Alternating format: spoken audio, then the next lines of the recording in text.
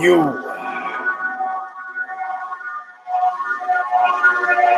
are now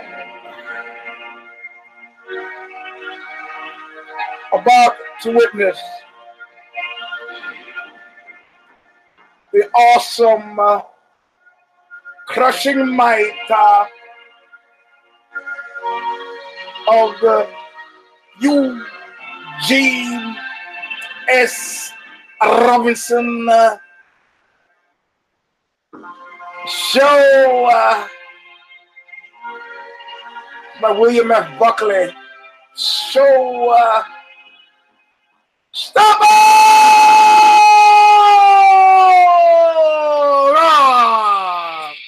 Oh, look at the slobber. Take a drink. Woo, I'm dizzy. Welcome, my friends, to the show that seemingly apparently kind of never ends. This is V.50, which is very different from V.05. It's what I put on my hair. This show is about Fedor. This show is about Bellator. This show is about an Irish sports star. And the horror. I am your host, Eugene S. Robinson. Show bumper music as usual. Stigmata from Calling of the Just. The song is called Intro, All of Nothing, sung by Bob Riley and still carried by Revelation Records in Huntington Beach, California, the city where they hit your car with a hammer. You buy it from there, buy it. Calling of the Just. Well, Bob Riley, the singer from upstate New York, will sing the words. Sum up this show and you're weak if you're living right. Listen well. Listen well.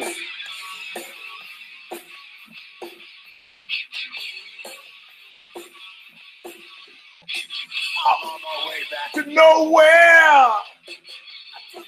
But I could not see so clear. I'm taking a real good look at you. A real good look at your face. So being paid back in full, always nothing. All right, my friends. Let's stop that foolishness. Not foolishness, it's stigmata. Let me tell you a little bit. I'll tell you a little bit about stigmata later.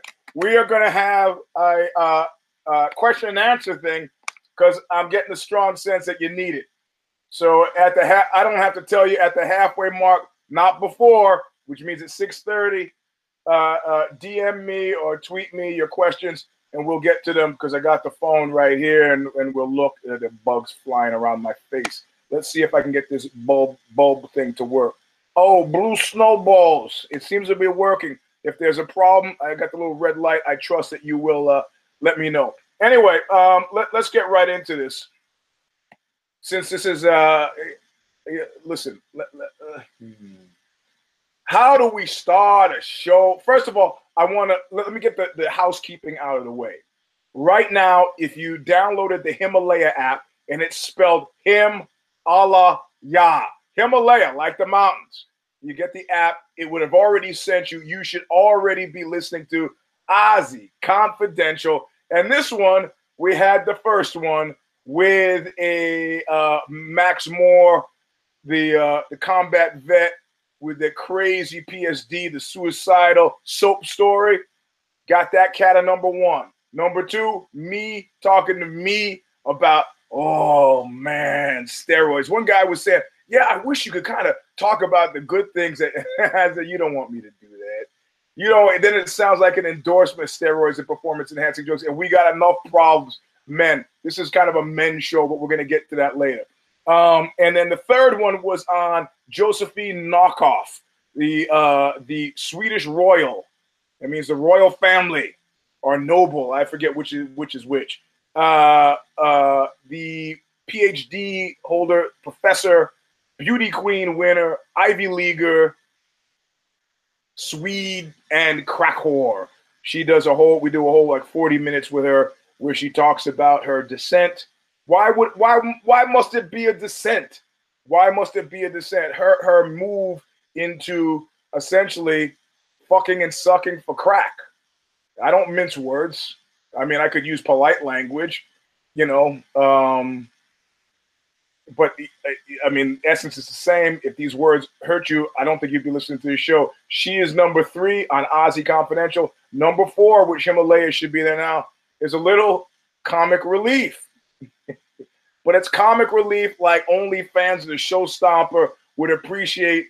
I interview a Nazi, not a neo-Nazi, a guy who is making the public claim that he is an original Nazi, cryogenically frozen, thawed out, in hiding, and returns. And this cat strolls around San Francisco in full-on SS officer gear. And like I write in the intro to the piece, he says, hey, in his German accent, says, I need to know that you're for real, Eugene. Eugen, this is my name in German. I need to know that you're for real, Eugen. And I go, what do you mean? Well, just if things get hard, I don't want to be left. I go, what do you mean things get hard? He goes, well, you know, there's walking down the streets here. It's a very, it's a city of children. I go, I'm not getting you. He goes, if someone tries to beat me, will you stand with me? I go, oh, if somebody wants to attack you because you're dressed like an SS officer, will I watch? Will I flee? Or run away like a small child? Or will I defend you? I go, the visuals, the optics of me fighting, you know, hip and shoulder next to a guy sporting a swastika and a fully accurate Death's Head SS officer's uniform is probably about the craziest thing I've ever seen. Too bad it's audio, but yes, I will stand with you to defend my right to get this interview on tape. So that's the one that's there now. We had to change the title, which had Naughty Nazi in it, because Facebook and Google will fucking shunt us down. However, they slap your wrist. So I think I used Third Reich and hope that everybody would get what we meant. So anyway, that's up now. Ozzy Confidential. It's also RSS. It's also YouTube. I don't think the YouTube hits until Tuesday. It's also I tweet it out. It's also iTunes. It's also Stitcher, SoundCloud, wherever you get your fucking podcast. Listen to it. Like I asked you guys to kind of follow me on Twitter, you know, so I would get my raise. This is beyond raise. What this is very seriously job time. You know, the show does well, I got a job. Show doesn't do well, oh well, Eugene.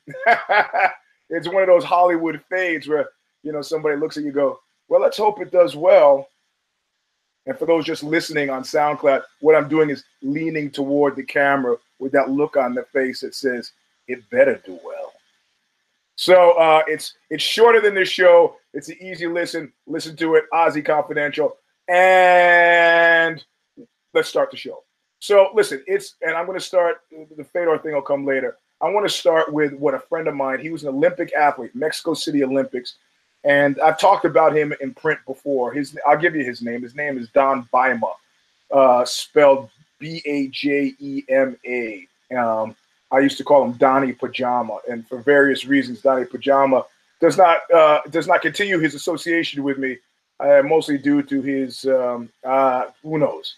Yeah, he had a bad marriage, and somehow that wasn't my fault. But you know, his ex-wife made him miserable and used the cudgel she used to make him miserable was, I think, me. Guy got remarried, got his shit together, moved to New York. Anyway, he's written a couple books, but he was one of the first people to talk to me seriously about steroids.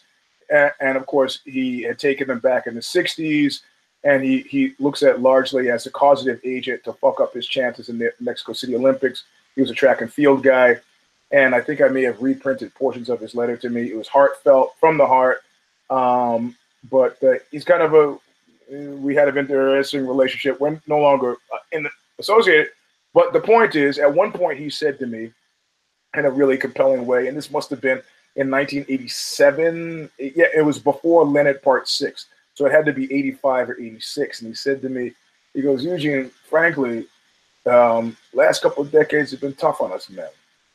I mean, he was like, you go to dinner at his house, and when he was in the kitchen cooking, his wife would be talking shit about him, and that when and then when let's see, and then when she went to the store to get some stuff, he would talk shit about her. It was really toxic, and unhealthy in the only way bad marriages can be. But he said to me, and it wasn't apropos of that. He said to me, it's been a hard couple of decades for men. And I guess what he was talking about is, going back to the 60s, women's liberation, and, men who are coming of age having to worry about a whole different set of stressors, which were always there in the old days, but weren't publicized. I mean, I think people were probably having as much sex as ever, but there were rules, very old rules. Like the guy says from Godfather Part 3, I have people I have to answer to. So, there was social, but then suddenly there were, and just when you thought it couldn't transmogrify into something different, we have yet again. I mean, I remember a woman in college who had told my roommate that she was going to start stripping to make money. And I mentioned that to somebody else. I was like, oh, did you hear that her name was Adora? I don't care. What are you going to do? Her name was Adora. I said, oh, Adora's going to start stripping. And so the guy who told me this, I told somebody else. Apparently, he told me not to tell anybody. I don't remember that. But he told somebody, he heard it from, hey, somebody, Eugene said, so he goes back to Adora and says, hey, did you tell Eugene that you're going to start stripping to make money, in college? She goes, no. And she went to Stanford, but she was from Oakland. And she was like, that motherfucker going out telling people, I'm going to have some people come down from Oakland. And he goes, you might want to rethink that. She goes, what do you think? Eugene with his mohawk, fuck him. I'll beat his punk ass. He said, well, Eugene's armed. You might want to rethink that because that's going to go places deep and heavy just for some titties. It doesn't make any. So she left it, stopped talking to me, whatever. We've gone from that to, which I think is a much healthier development, to, women saying, and what? And what? And I'm naked on stage so you can pay to see it. And what? The shame is not mine. The shame is yours for not knowing the value of a fucking dollar. Tits. Everybody you see who doesn't have a penis has them. Big deal. And then, so out of this grew the slut walk. So just when, somebody like me who came to 60s and 70s, transmogrified into where a super healthy development when somebody stands up and goes, I'm a porn star. Big deal. I want to pay my way through college. You don't like it? It's your problem. It's your problem. I remember at one point, somebody in high school, our teacher was talking to us about prostitution somehow, and or porn movies. It came up. I mean, I must have been about 8, and one of the guys in my class was like, "Ew, who would want to have a girlfriend that was was having sex with everybody?" And everybody was like, "Ew, ew," and I was like, "Well, it's the big deal, the big deal. That's her job." Even then, I understood that's a job. Or like they say in that movie, Baiser-moi, where the woman is being raped, the street woman is being raped, and she looks at her friend who's also being raped and goes, I don't keep anything of value in my pussy, So we've kind of gone very far from the 1940s, 1950s, where it was, like some guy once asked me, you interviewed a porn star, Eugene, what was it like? What was it like? They come from planet Earth, bro. What the fuck are you thinking?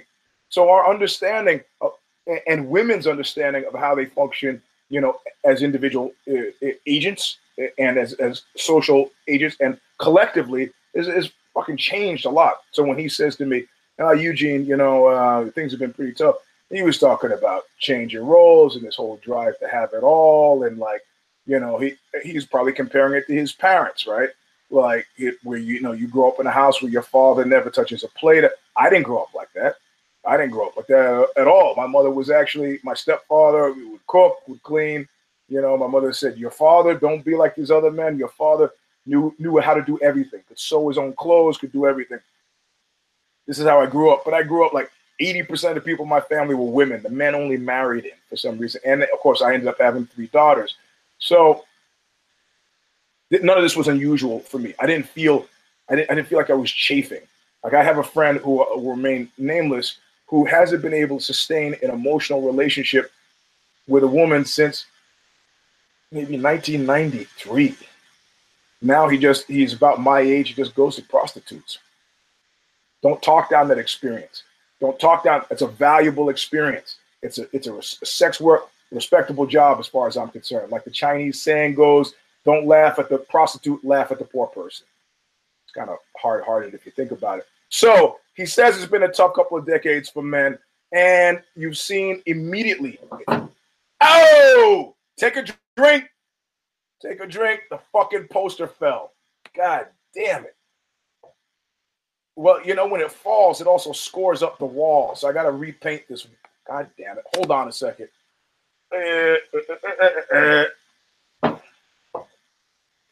Oh, no. Don't keep fucking drinking because you're going to be drunk by the time this is over. All right, there we go. All right. You fucking pricks, you. I know you love it. You love when that poster goes. Anyway, so what he was talking about, no sooner than those words come out of his mouth, to me, all of a sudden, Iron John, men are retreating to the woods with each other to beat drums. That was on the right side of the aisle. On the left side of the aisle, Leo Vasconcelos, and the whole thing about the problem with prison. Obviously, something that he fucking mansplained and bull rushed through legislation by threatening people. Going to put all this money into the self-esteem study, and the studies found out that actually the problem with prisoners wasn't that they had extremely low self-esteem. That's why they weren't good. They had extremely high self-esteem. Their perception of what they deserved, very fucking high. Very high. So, but Vasconcelos pushed it through. So from the left side of the aisle, there was this focus on self-esteem and the tender issues, and all working through it. There's stuff that you've seen me talk about, Rosie Greer, and this is the big thing with Marlo Thomas back in the 60s. It's all right to cry. Even big guys do it. So in all, they say, well, there are a couple of problems with men. Men are not communicative.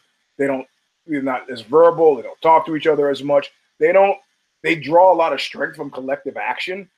Football teams, armies, corporations, fraternities, organized crime. They draw a lot of Masons from, but at the same time, individually, they might feel lost, like the PTSD guys who came back from World War II, didn't know how to deal with it, shut down, were closed off from their emotions. Some of us are just raised that way. I did 23andMe, genetically predisposition for not a lot of sleep. But my whole life, I've been struggling with, not struggling. I don't want to call it struggle. Other people would call it struggle with stuff. My mother used to sneak up on me. Well, she used to sneak up on me for lots of things, but she would sneak up and watch me watch cartoons, and I'd be watching cartoons completely impassively. And now in my head, I was recognizing that stuff was funny, but it's like if you watch comedy with a comedian very rarely laughs at other comedians because they're paying attention to what's happening. And if you're a comedian who gets a laugh at another comedian, it's more being impressed at your engineering as a comedian than that the joke was funny. But the joke was also funny. It's involuntary. So there's this whole thing.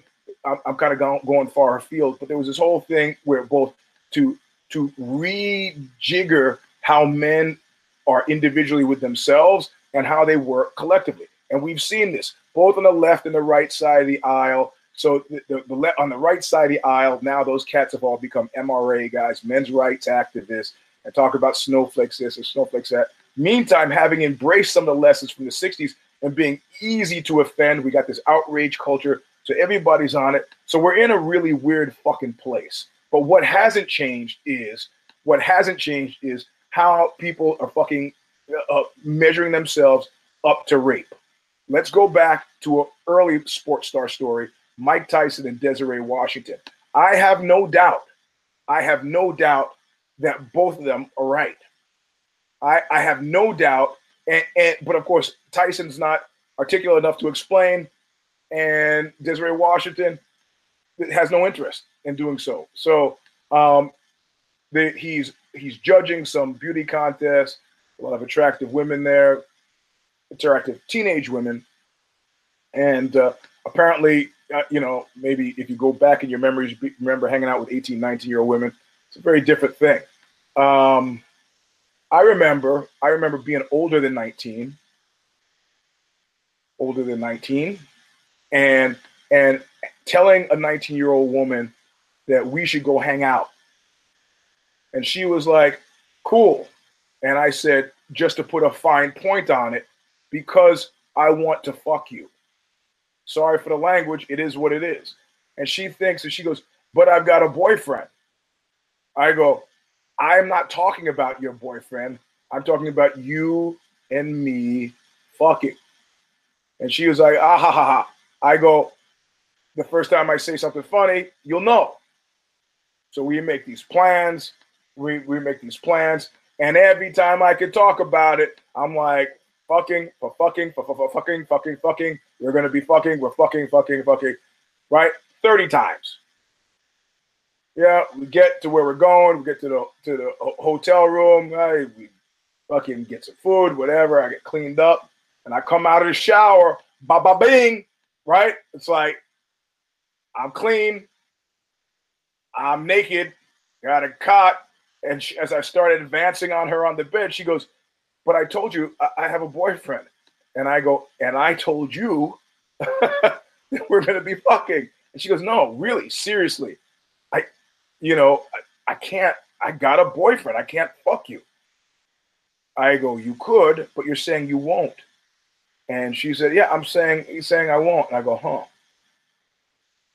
Put my clothes on, grabbed my bag and said, you can have the room until until Sunday. I got to beat it. So long, and left.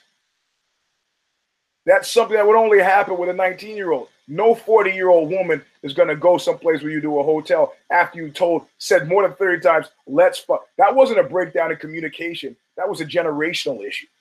She's thinking, I already told him I had a boyfriend. He's crazy. But you told, okay. So Desiree Washington goes up to Mike Tyson. He says, we should come to my room. He come to my room. Everybody knows Mike Tyson, like a celebrity, boxer, rough, tough guy. He's going to come to the room, coked out, but still, come up to the room. So she goes up to the room. Now, people in the community were saying that girl knew what she was doing. She did. She did know what she was doing. She, in my mind, and what I firmly believe, and this is based on years of fucking doing Columbo on the story and talking to people inside the boxing world, WBA commissioners, people who might know who were there at the time, little bits and pieces, I've reconstructed this. She goes to his room. The understanding was she understood that she was actually going to have sex. Not like my situation where the woman said, I got a boyfriend. Why would you try to have sex with somebody who's got a boyfriend? Oh, you fucking...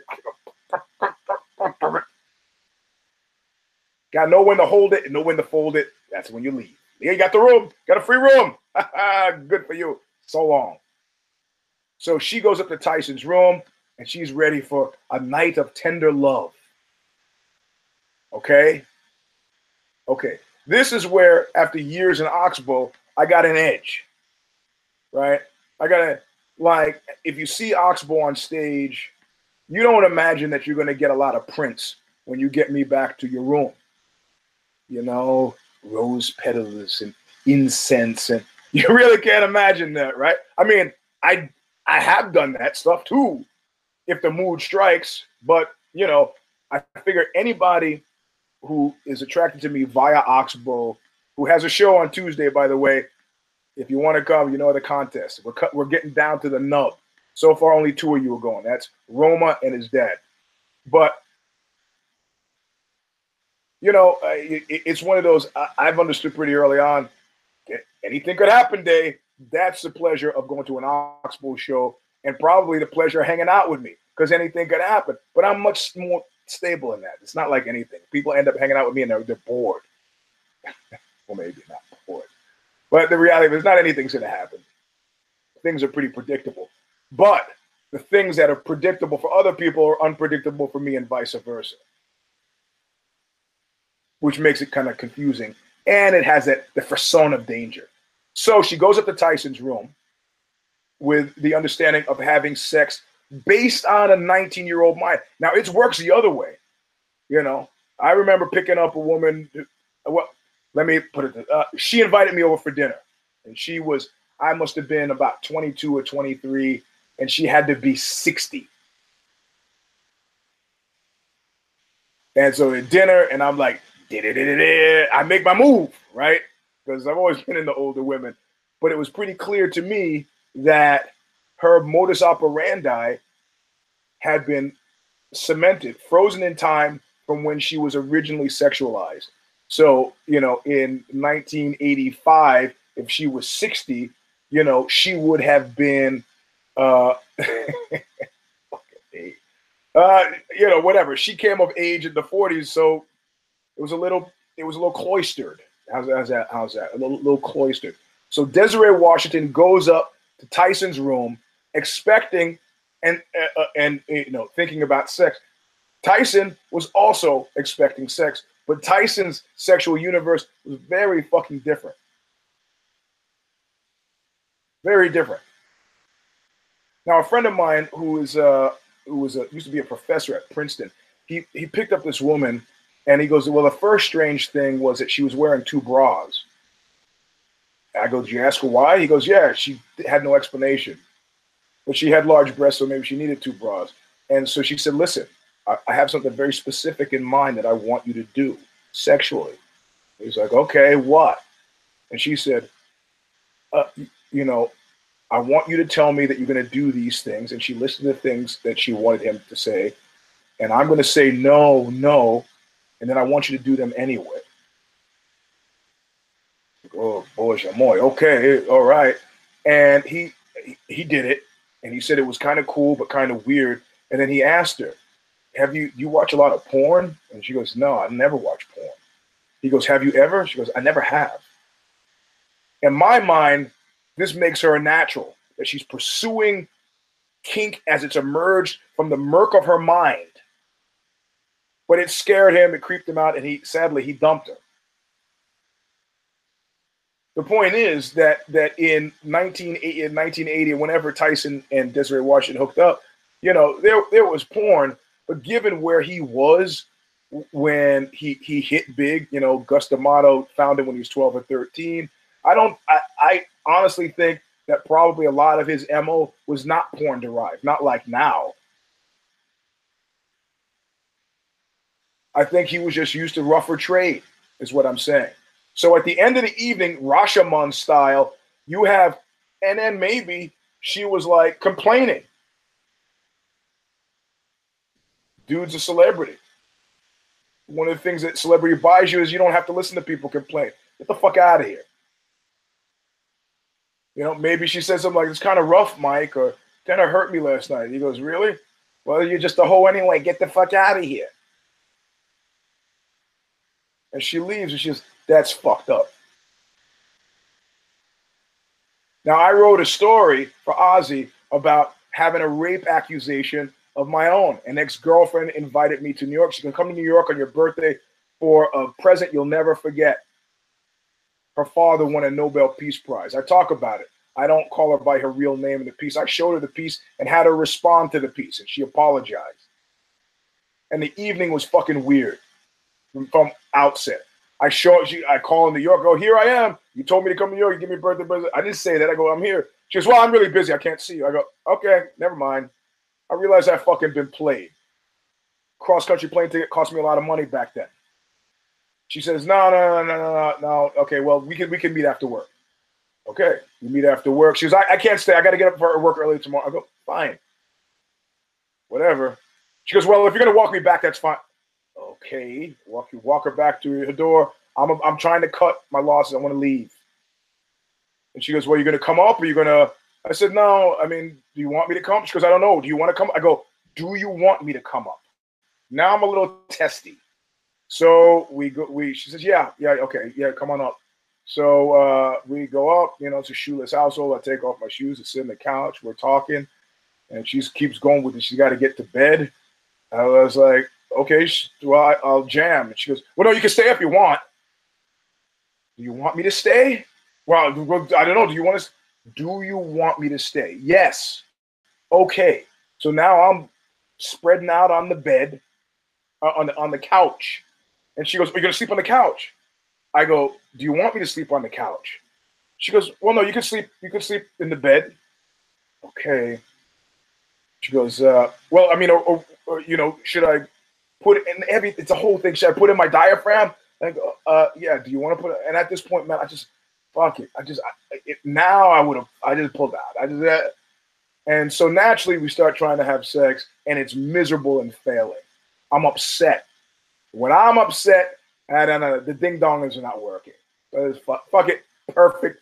He's made a decision for me. Let's go to sleep. They go to sleep. But I forgot, and I wake up like an hour later with an erection, grab her, start making out, have sex in the morning. She gets up early for work, says me, "There's some food in the refrigerator," pull the door after he gives me a kiss, she takes off. I come back to California, don't think anything about it. Get a call from a friend of mine. He says, "Hey, Eugene, I just talked to this other friend of ours. I interviewed him for the new piece as well.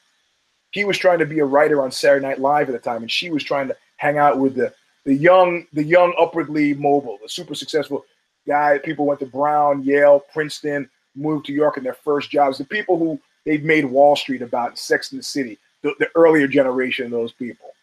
He's out moving and shaking. He works at Paramount now, so he kind of made it. He's trying to be a writer, and she, in trying to impress him, said, 'Oh yeah, Eugene was out here. He raped me.' So dude gets on the phone to my friend and says, 'Hey, Eugene was here. She said that he raped her.' So he calls me as rape. And I tell the story I just told. I immediately get on the phone. This is in the days before no email. If I say, 'Hey, I just talked to a client and he said that you said I raped you.' And she said, 'Well, I mean, that's not what I said.' I go, 'That's a direct quote.' And he got it from the other dude who was at, 'Well, I did see her, but I didn't say that. That's what he said. That's the only reason I'm calling.' She goes, 'Well, it wasn't very good.' I go, 'There's a difference between bad sex and rape.' She goes, 'Yeah, well, She hangs up the phone. Years later, we renew our association, and I bring this up. She fucking apologizes. I don't think anything about it, and I start thinking like Columbo. It starts to bother me, and I start to I want to write this piece. And I interview the guy that she told it to. He didn't remember who she was. I go back to her and say, 'Dude, you first told that you were trying to get with the Saturday Night Live writer, the potential writer. He said he doesn't remember you.' She goes, 'Well, how could he not forget me?' So now she's saying, and finally she goes, 'Look, I've been in an analysis for 20 years. I did fucked up shit back then. I was really fucked up. I'm sorry. I understand. I have a daughter in college now. I have a son in college now. I understand, racially how this talk could be freighted in a really weird, fucked up way. So I'm sorry.' And I wrote the piece and I put her quotes in there and then the whole bit. So Tyson leaves, Desiree Washington leaves. They leave with completely different fucking narratives. And finally somebody says like, well, maybe you should approach him again. You could talk about it, and it goes from bad to worse. And finally she goes, 'Fuck it, I'm going to talk to the cops.' And the case unfolded the way you expect it to unfold. I really, with the passion with which he continues to speak about it, I really believe that he has no fucking idea, that like what constitutes, if you had celebrity sex, which means that you've had sex that's pretty much allowed you to express however you want to be, however you want to express yourself. Having sex with somebody who just had normal person sex, it might be, disorienting. This Irish sports star thing is not that. This started with a night out with the fellas. Coke was consumed. Alcohol was consumed. It was a movable feast. The party was picking up and in full swing. And woman makes her way across the club. Says, "Oh, I just wanted to say hi, celebrity, Irish sports star celebrity. I'm actually," and expresses a bona fide. "I'm related to this, do you know your woman, her brother's girlfriend? I'm her sister." Now, I don't know. I'm just making stuff, but what do I know? Allegedly. I'm repeating what somebody told me.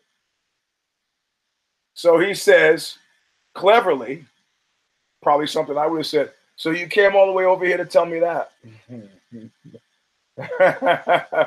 And she said, well, no, I just want to say, oh, you go, well, come on, sit with us. I'm just taking the piss. You sit with Jesus.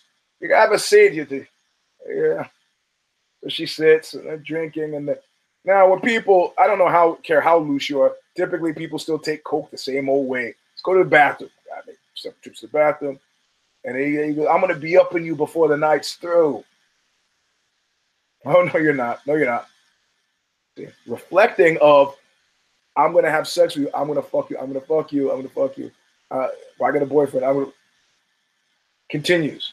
Party goes to another place, ends up back in a hotel. Person figures, I'm fucking rolling. I'm hanging with celebrities. It's cool. It's how the other half lives. Drove over here in a Rolls Royce. It's all right. Guy gets a little chesty. And because people in the movies, people get chesty, maybe a slap is thrown. And once first blood is drawn, fucking game, prison style. Woman was having her period. Tampon gets jammed up inside. It had to be removed by a doctor later. You know, it's like, okay, this is not working. Flips her over. Anal rape. What do I know? I just hear what birds tell me. Now, right now, hearsay, speculation, expressed with a name, slander, libel. Now we get into speculative land. She leaves crying and is upset, goes to the doctor to get it removed, and they ask, what happened? Don't want to talk about it. But as they're removing stuff, they swab and they take chemicals out. Biomass, also known as semen. The organized crime friends of said Irish sports star get wind of this. Speculative. I'm just speculating. And they go, somebody needs to talk to her. So they come in, they drop a few names of people they know that are connected to their family. This would be a lot of people depend on this cat for money. Cash cow. The between the lines reading that needed to happen easily happened. Now she's afraid. You do shit like that, you come back with a check first and foremost. But you understand, when you're in that he said, she said mind state, if you're the fucking cat who's zooted out of his head, the cat always thinks it's a game. The mouse never thinks it's a fucking game. So now tough guys come by, they make vague threats. Fuck this. You gotta go to the cops. Cops take a report. Now, this is okay because in the Irish press and in the UK in general, slander and libel laws are fucking serious. There's a guy, Carl D'Amata, who I think I called in print a fuckhead, and found out that he was trying to actually sue me. And somebody just talked him out of it. It was like, you're trying to make your way here as a publicist and a show promoter, and you're going to sue a guy in a band for calling you a fuckhead? You will have no business left. Don't do this. And so I got wind of it. Instead of calling the guy Carl D'Amata, I started calling him Carla Tomata. And I start repeating what I said that he was going to sue me over, as though, look, I apologize for calling him a scum-sucking fuckhead. And I repeat, that's a bit of fun. Now we're talking actual crimes. Goes to the cops. Newspapers are not touching it, except to say Irish sports star, because nothing's happened yet. Cops have taken the report, and at this point now, the cops are adjudicating shit. They asked the Irish sports star to come down, and he's like, I don't know what you're talking about. Yeah, she was there. Maybe you should test her for fucking drugs because you think she was high. Don't know. Yes, the sex was had. It was consensual. Let's call it the Mike Tyson defense. But what we get with Tyson is ignorance versus awareness. Now she's already, she went to the doctor, got on record, got the tough guys, got scared, went to the cops, got on record, and now they're ass out. They gotta at this point, gotta at this point, they gotta fucking make a deal with this woman. So they go back, and it's like the old joke about, would you have, sex with me for $10? No. Would you have sex with me for $1 million? What kind of woman do you think I am? They said, well, we know what kind of woman you are. Now we're trying to agree on the price. How much is your anus worth? We talked about this on a V.49. I talked about it. As a man, if I was raped, you can't change history. At this point now, how much is justice, what do you call it, reparative justice or restorative justice? How much is your ass worth? I've already, as a man, I've already been raped.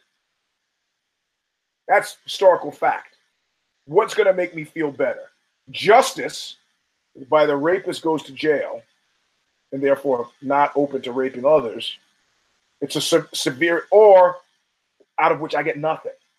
Even if I write a book about it, and it's peanuts. Or do I take a check for $5 million? Last week, V.49, I said I'd take the check. But that's because in this case, I think that you're dealing with a guy who's probably not a repeat offender, but who knows? You get a tranche of $150 million in your pocket, you might go a little bit off the deep end too. This is not exculpatory. No. Like the Oxbow song says, pass the strictest sentence. I would like the Nazis, somebody said about the Nazis, Daniel Goldhagen, Hitler's willing executioner, said every act of murder that the Nazi regime committed was accompanied by an act of theft. What I'd like to see is every act of rape accompanied by a stabbing. Because in general, because of these free-floating different narratives, and because at least 50% of the time, 50% of the perpetrators have no understanding. I'll give you another example. Let me give you another example. Suppose you are, and this isn't even gender-based. Suppose you are a person who enjoys being on the receiving end of anal sex. Right? Now, you got your head around that. So they identify an object of their desire, and they make arrangements to have an assignation.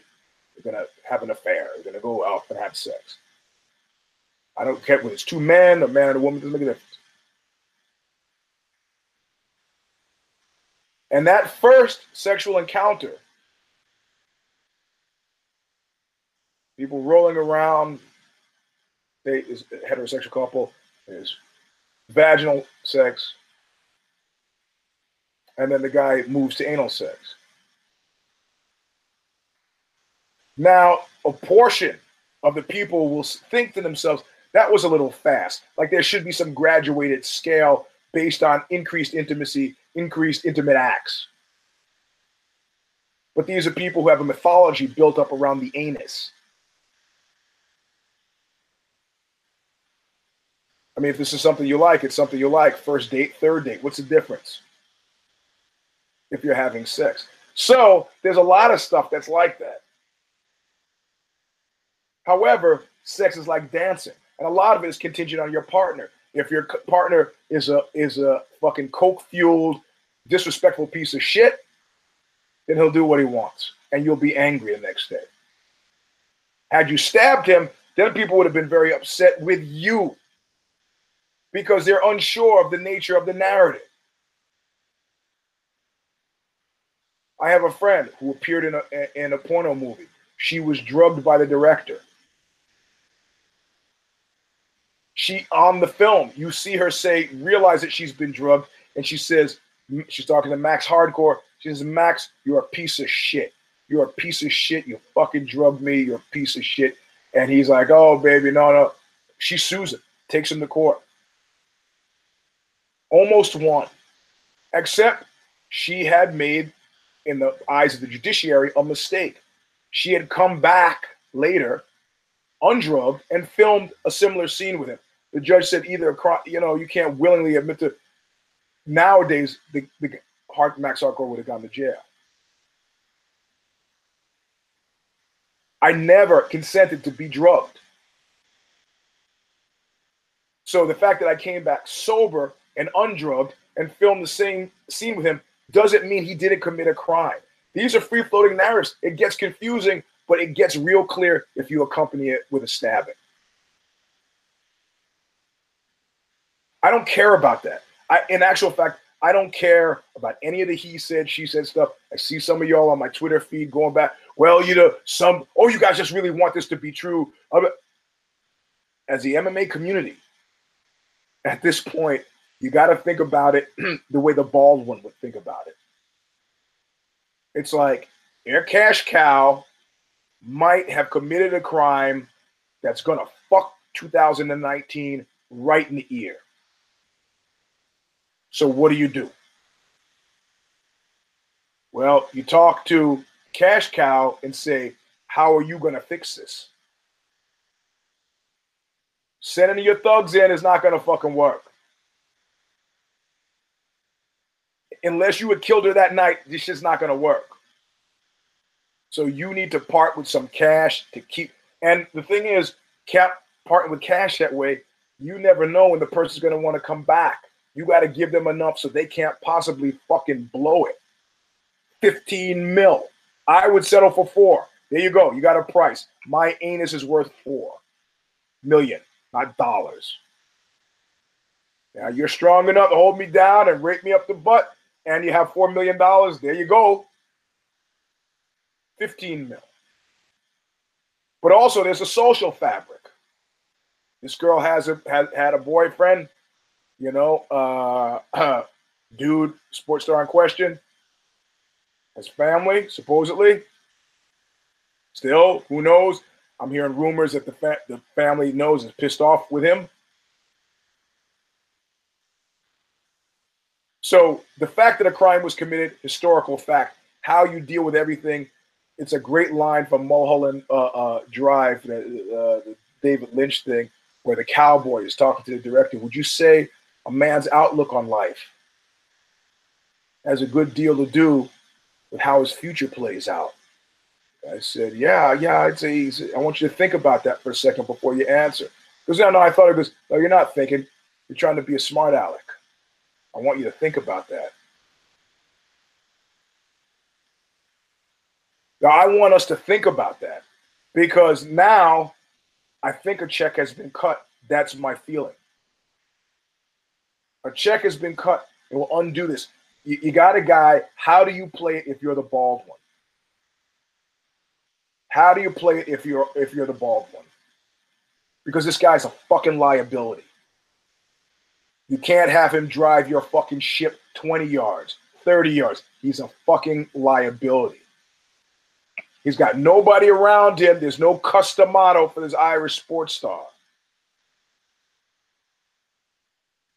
Jack Dempsey was purportedly, allegedly, an organized crime rapist.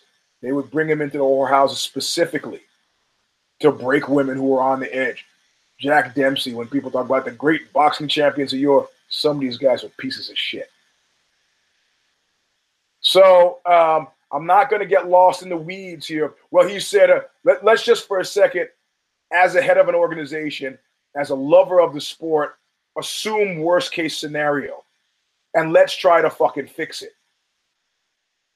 Because in the fixing, we are disgustingly complicit. That's a problem. Because we've said that the nature of this crime is not enough to get the person out of the fucking community. We care more about our fights in the cage than we care about anal rape out of the cage. That's why Ben Roethlisberger is still playing football. Well, I don't know if he still is, but you know what I mean. Our nature, our relationship to heterosexual rape is fucking fucked up.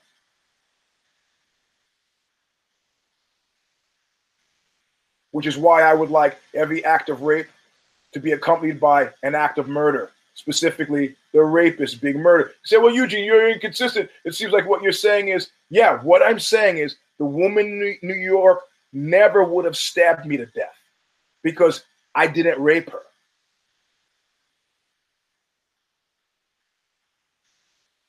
Desiree Washington probably wouldn't have stabbed Mike Tyson to death. She's kept her silence ever since.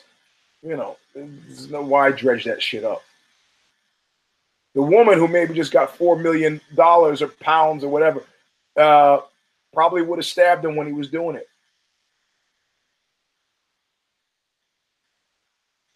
Tom Sizemore, when he fingered the preteen on the set of the movie, she probably, if she hadn't been terrified of him, probably would have stabbed him to death.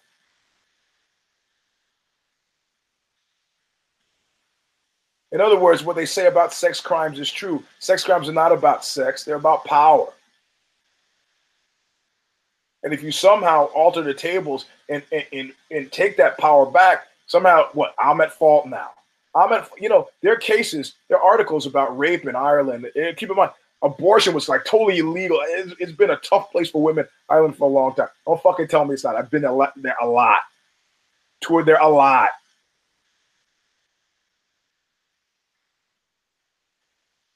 Where, you could get, yep, guilty. I raped the shit out of her. They go, okay, you're going to go to jail. And 3 years later, you see the guy at the supermarket. Wouldn't have happened if you had stabbed him to death. And I guarantee you, if you had stabbed him to death, you wouldn't be 3 years later in the supermarket. Which is why I, the father of 3 daughters, have had them doing martial arts from the time that they could stand.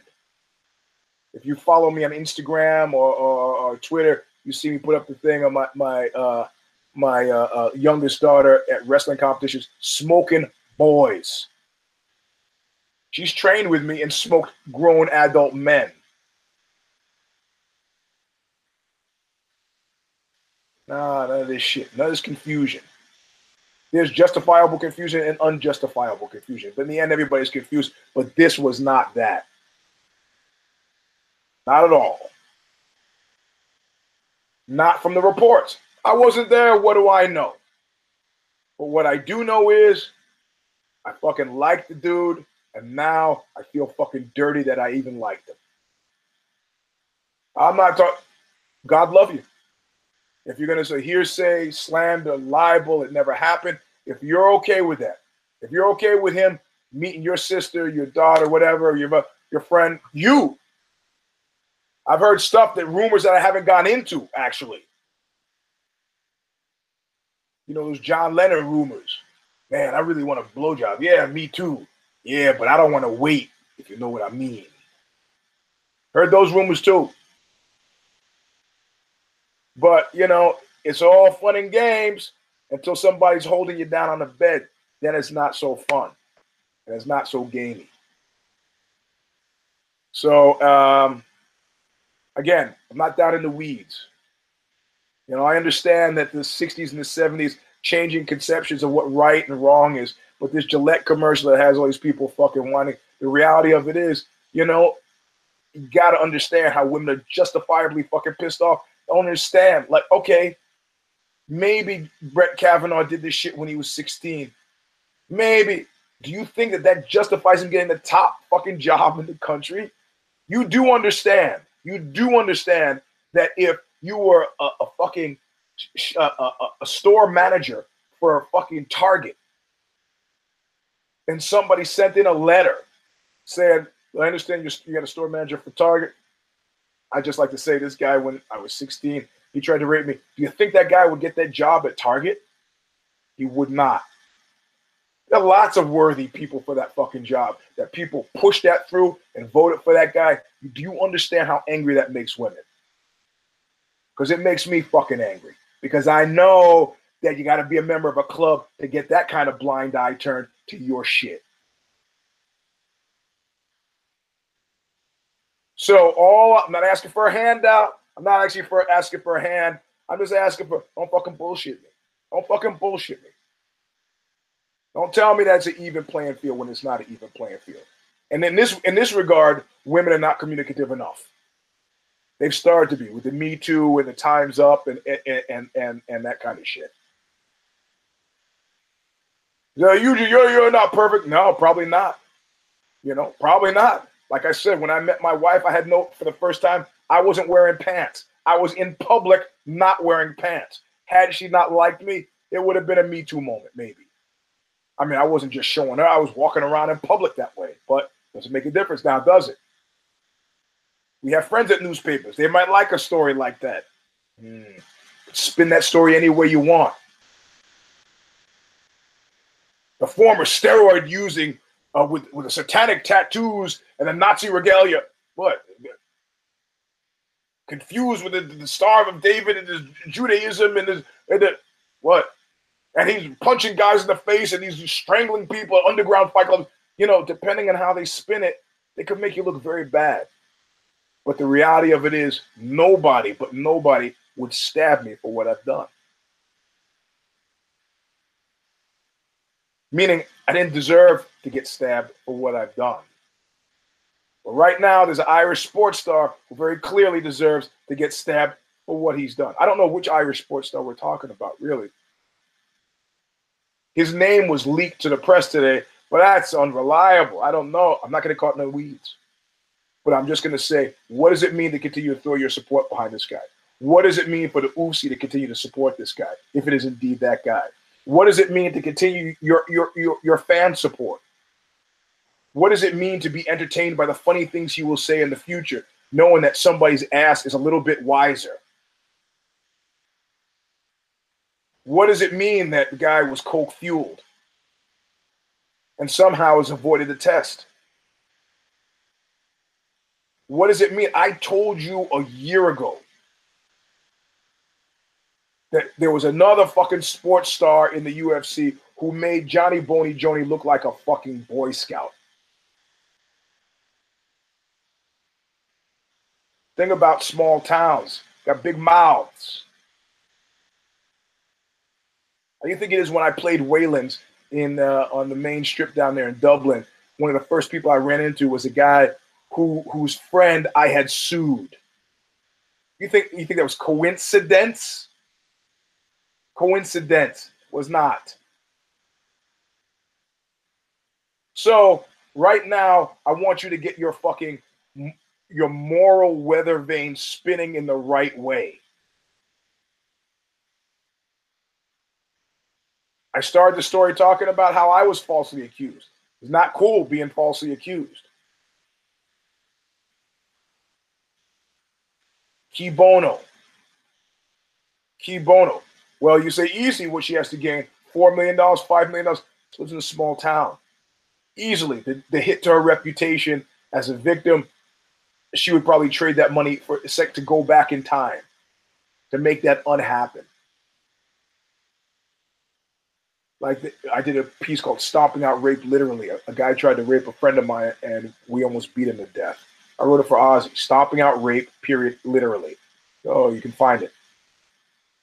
She came in and everybody doubted that she had been raped. And I said, out of all the things she said tonight, all the things she could have come in here to say, why would she have said that one? Got nothing to gain by fingering this guy. Let's go talk to him. Unbreakable logic. She could have come in and said aliens, fucking anything. But she said a very specific thing. And all you got on the other side is, yeah, but. Yeah, I met him. Yeah, but. She came across, yeah, but. Then we do a go, yeah, but. Well, yeah, but it was consensual, really. So she's saying now it's not. She's got tears. Well, I'm big. Now, you know what? Save that shit. Didn't work for fucking Tyson, but it might work in Dublin. Especially when accompanied by a nice, big, fat, juicy check. My question is, what does it mean to be a fan after that? And what does the organization that sponsors them, how do they take another flyer on a guy who's a fucking liability? You can't slap him in a rehab, but you can't acknowledge that he's been doing coke. It's a sticky, fucked up situation, and we're dead center, the middle of it. Oh, well. I thought 2019 would be a year of ESPN Plus, good fights, and the UFC trying to get their nut before the 3 years are up. Yeah, it's a 5-year deal, but 3 years is enough. They need to see straight up numbers. The chart needs to go straight up 3 years, and I don't know if we're going to see that. And you're sure as fuck are not going to see it with that kind of self-immolation. So there's a victim. It's that girl. Secondary victim is us who've been drawn this uncomfortable relationship with a sport that we love. But a guy with 160 mil in the bank, I don't think he's got too many problems. Act right. But could you bet on this guy? Only if that guy was operating under the fear of death, and there's nobody that can bring that to him now. Nobody. Had he raped a man, you might get a very different response. Collectively, individually. Anyway, that's it. I kind of went a little bit with the Irish sports star. The Fedor thing.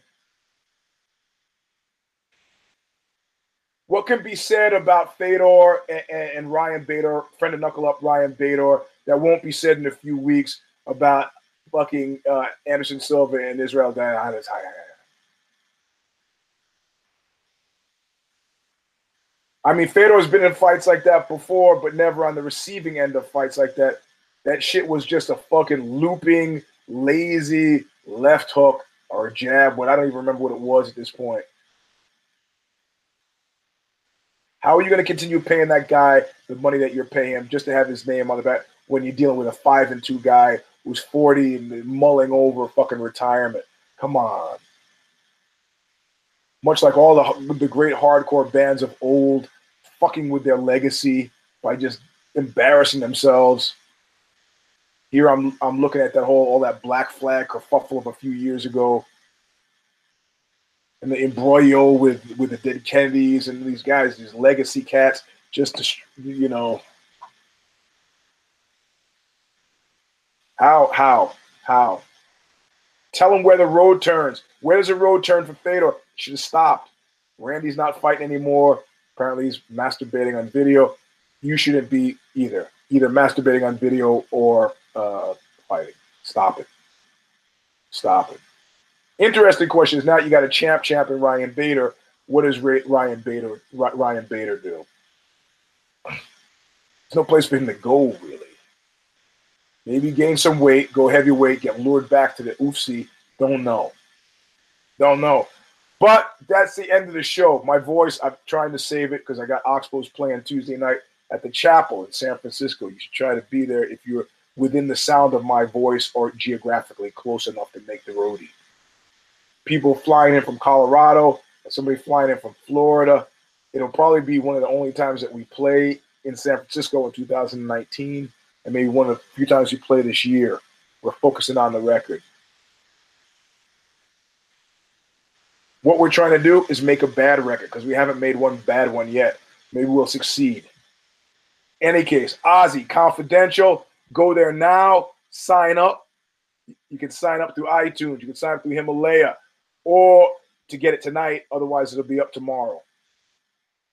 Tuesday night, 7:20 usually, unless there's some alteration change, is If I Did It,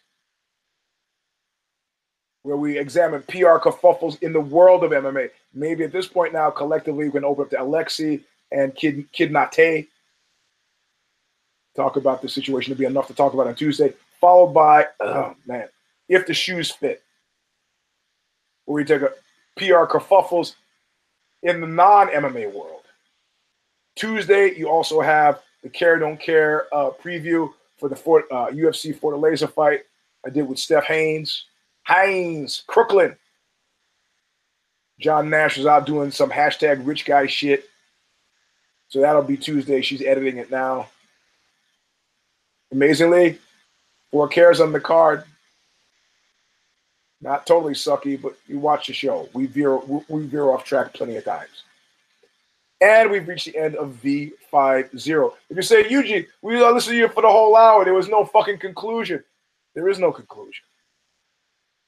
The situation is still in flux. It's in play. Talking about conclusion. Conclusion. I got your fucking conclusion.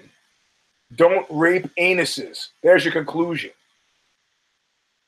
You know? The grief that you have to go through to accuse somebody in a serious way argues against them being fake accusations. That's another thing.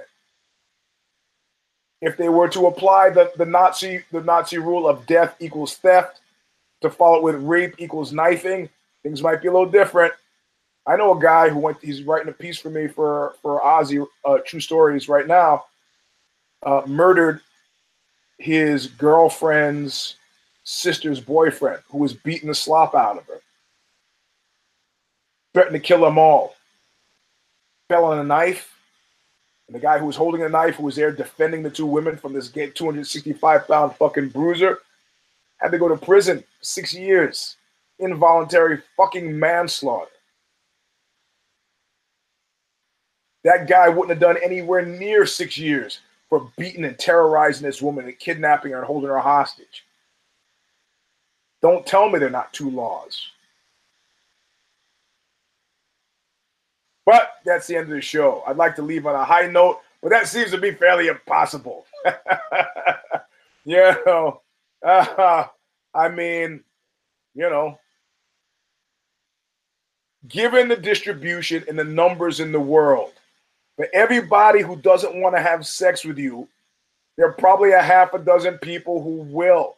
Find the ones who will. Or it's like the song by X.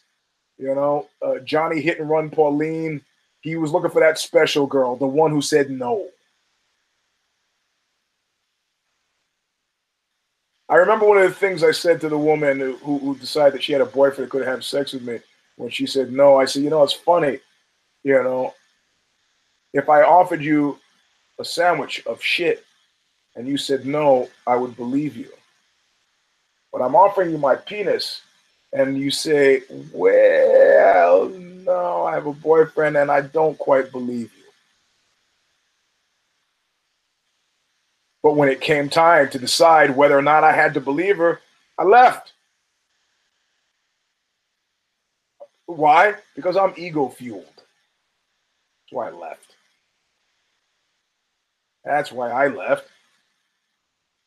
I don't have to force I don't have to force. Look at this hunk of man. I don't got to force myself on anybody.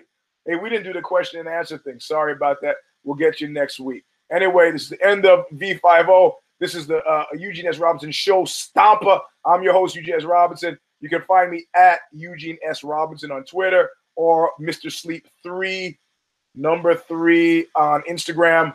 We'll turn this into a SoundCloud audio-only file, usually by Tuesday. That'll be up as well. If you follow me on Facebook, you can see it there. Otherwise, Twitter is the best way to get it. Thanks for listening. Eugene S. Robinson. I'm going to go somewhere right now and take care of my throat so it's in shape for the show. Until then, look what you made me do!